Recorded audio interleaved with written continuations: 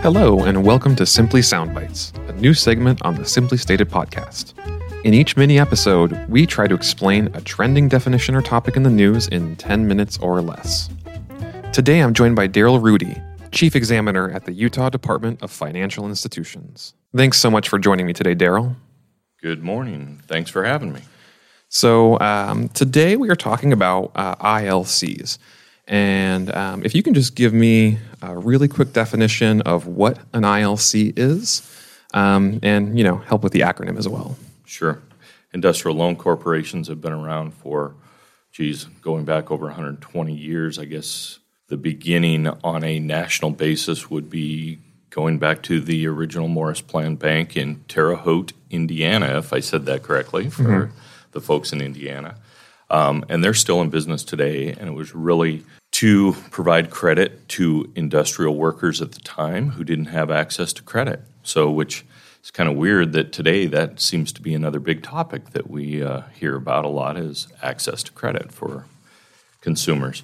But in the more modern sense, in Utah, they've been around as an FDIC-insured depository since 87, 88 timeframe. The Garn-St. Germain Act modified what was going through Congress at that time, the CEBA, the Competitive Equality Banking Act, to allow states that had a law in their state on the books that required FDIC insurance, that they could have an institution that could issue certificates of deposit. So Utah was one of the states that took advantage of that. There were several others: Hawaii, Colorado, California, Iowa, Minnesota, missing probably Nevada, of course, that had that on their law on their books to allow for that also. So Utah kind of embraced it in the late 80s. We saw a lot of growth in the industry. So the former industrial loan corporations were non-insured finance companies that provided credit in the local markets. In the late 80s, early 90s, it became a much broader audience. A lot of well-known Fortune 500, Fortune 100 companies came in, established industrial loan corporations, and started providing consumer credit on a nationwide basis. Some of the names you'd know would be American Express, UBS, Merrill Lynch, Morgan Stanley.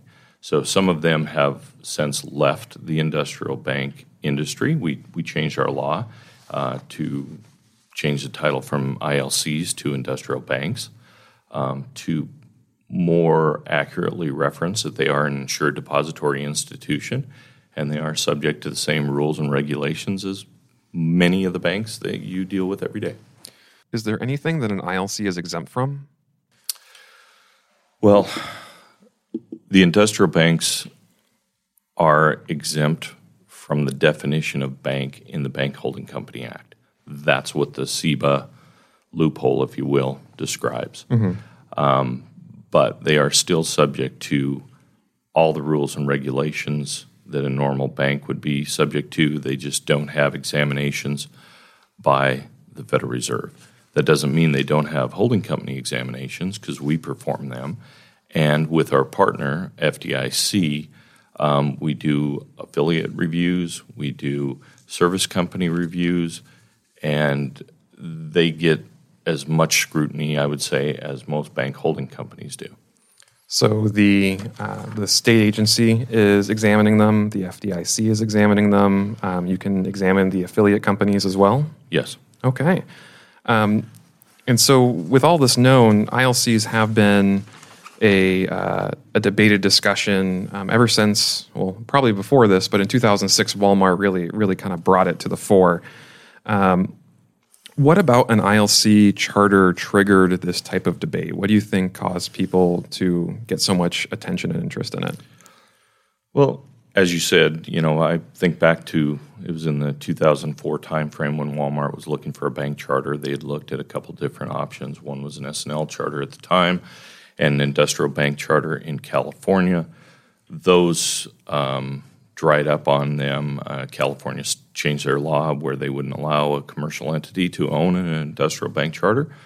So they came to Utah and applied there, and it was never accepted or approved by the state of Utah. But it did stir up a lot of controversy in the sense that it was, some of the labor unions got involved, some of the business community got involved. It was more of Walmart's perception that they were going to put everyone out of Main Street USA out of business. And they would do the same thing in the banking industry. Well, a couple things. First of all, Walmart's business plan wasn't to try to branch bank across the country. They had a very limited business plan, but didn't really matter. They ended up withdrawing the application. But what it did do is it caused many states to rethink what they wanted in their state charters. So Minnesota, Colorado, California, as I said, put a restriction on there that a commercial entity couldn't have an industrial bank in their state. So Utah and Nevada did not embrace that restriction, and therefore we've kind of become the location that people will look to domicile an industrial bank. And so in that sense, Utah's got a lot of traditional banks, community banks. You've got ILCs as well. So I'm sure on a pretty regular basis you're talking to community bankers or bankers who are not part of ILCs, and sometimes they chafe at the idea of an ILC as sort of getting this sort of loophole. How do you talk to bankers about ILCs who have these concerns? Yeah, at least in Utah, I'll speak to Utah specific because I do deal with the bankers and the industrial bankers there. They have a pretty collegial relationship.